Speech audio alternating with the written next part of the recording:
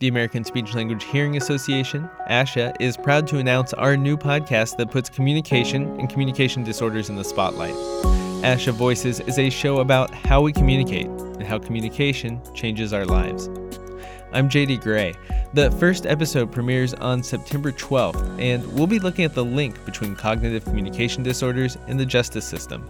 We'll hear from a duo teaching young adults with autism how to interact safely with the police, and from a professor who says SLPs are the front line of preventing young adults with cognitive communication disorders from entering the justice system. We definitely are the front line because we are on their IEP as the individual that treats those impairments that are intersecting with the criminal justice system.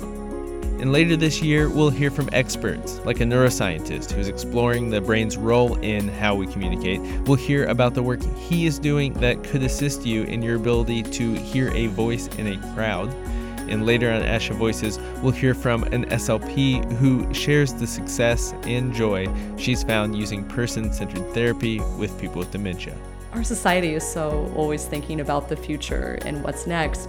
And sometimes for people with dementia and family members, it's about just being in that moment and finding joy and happiness and treasuring that rather than thinking about what's coming ahead. And we'll talk about music, like beatboxing.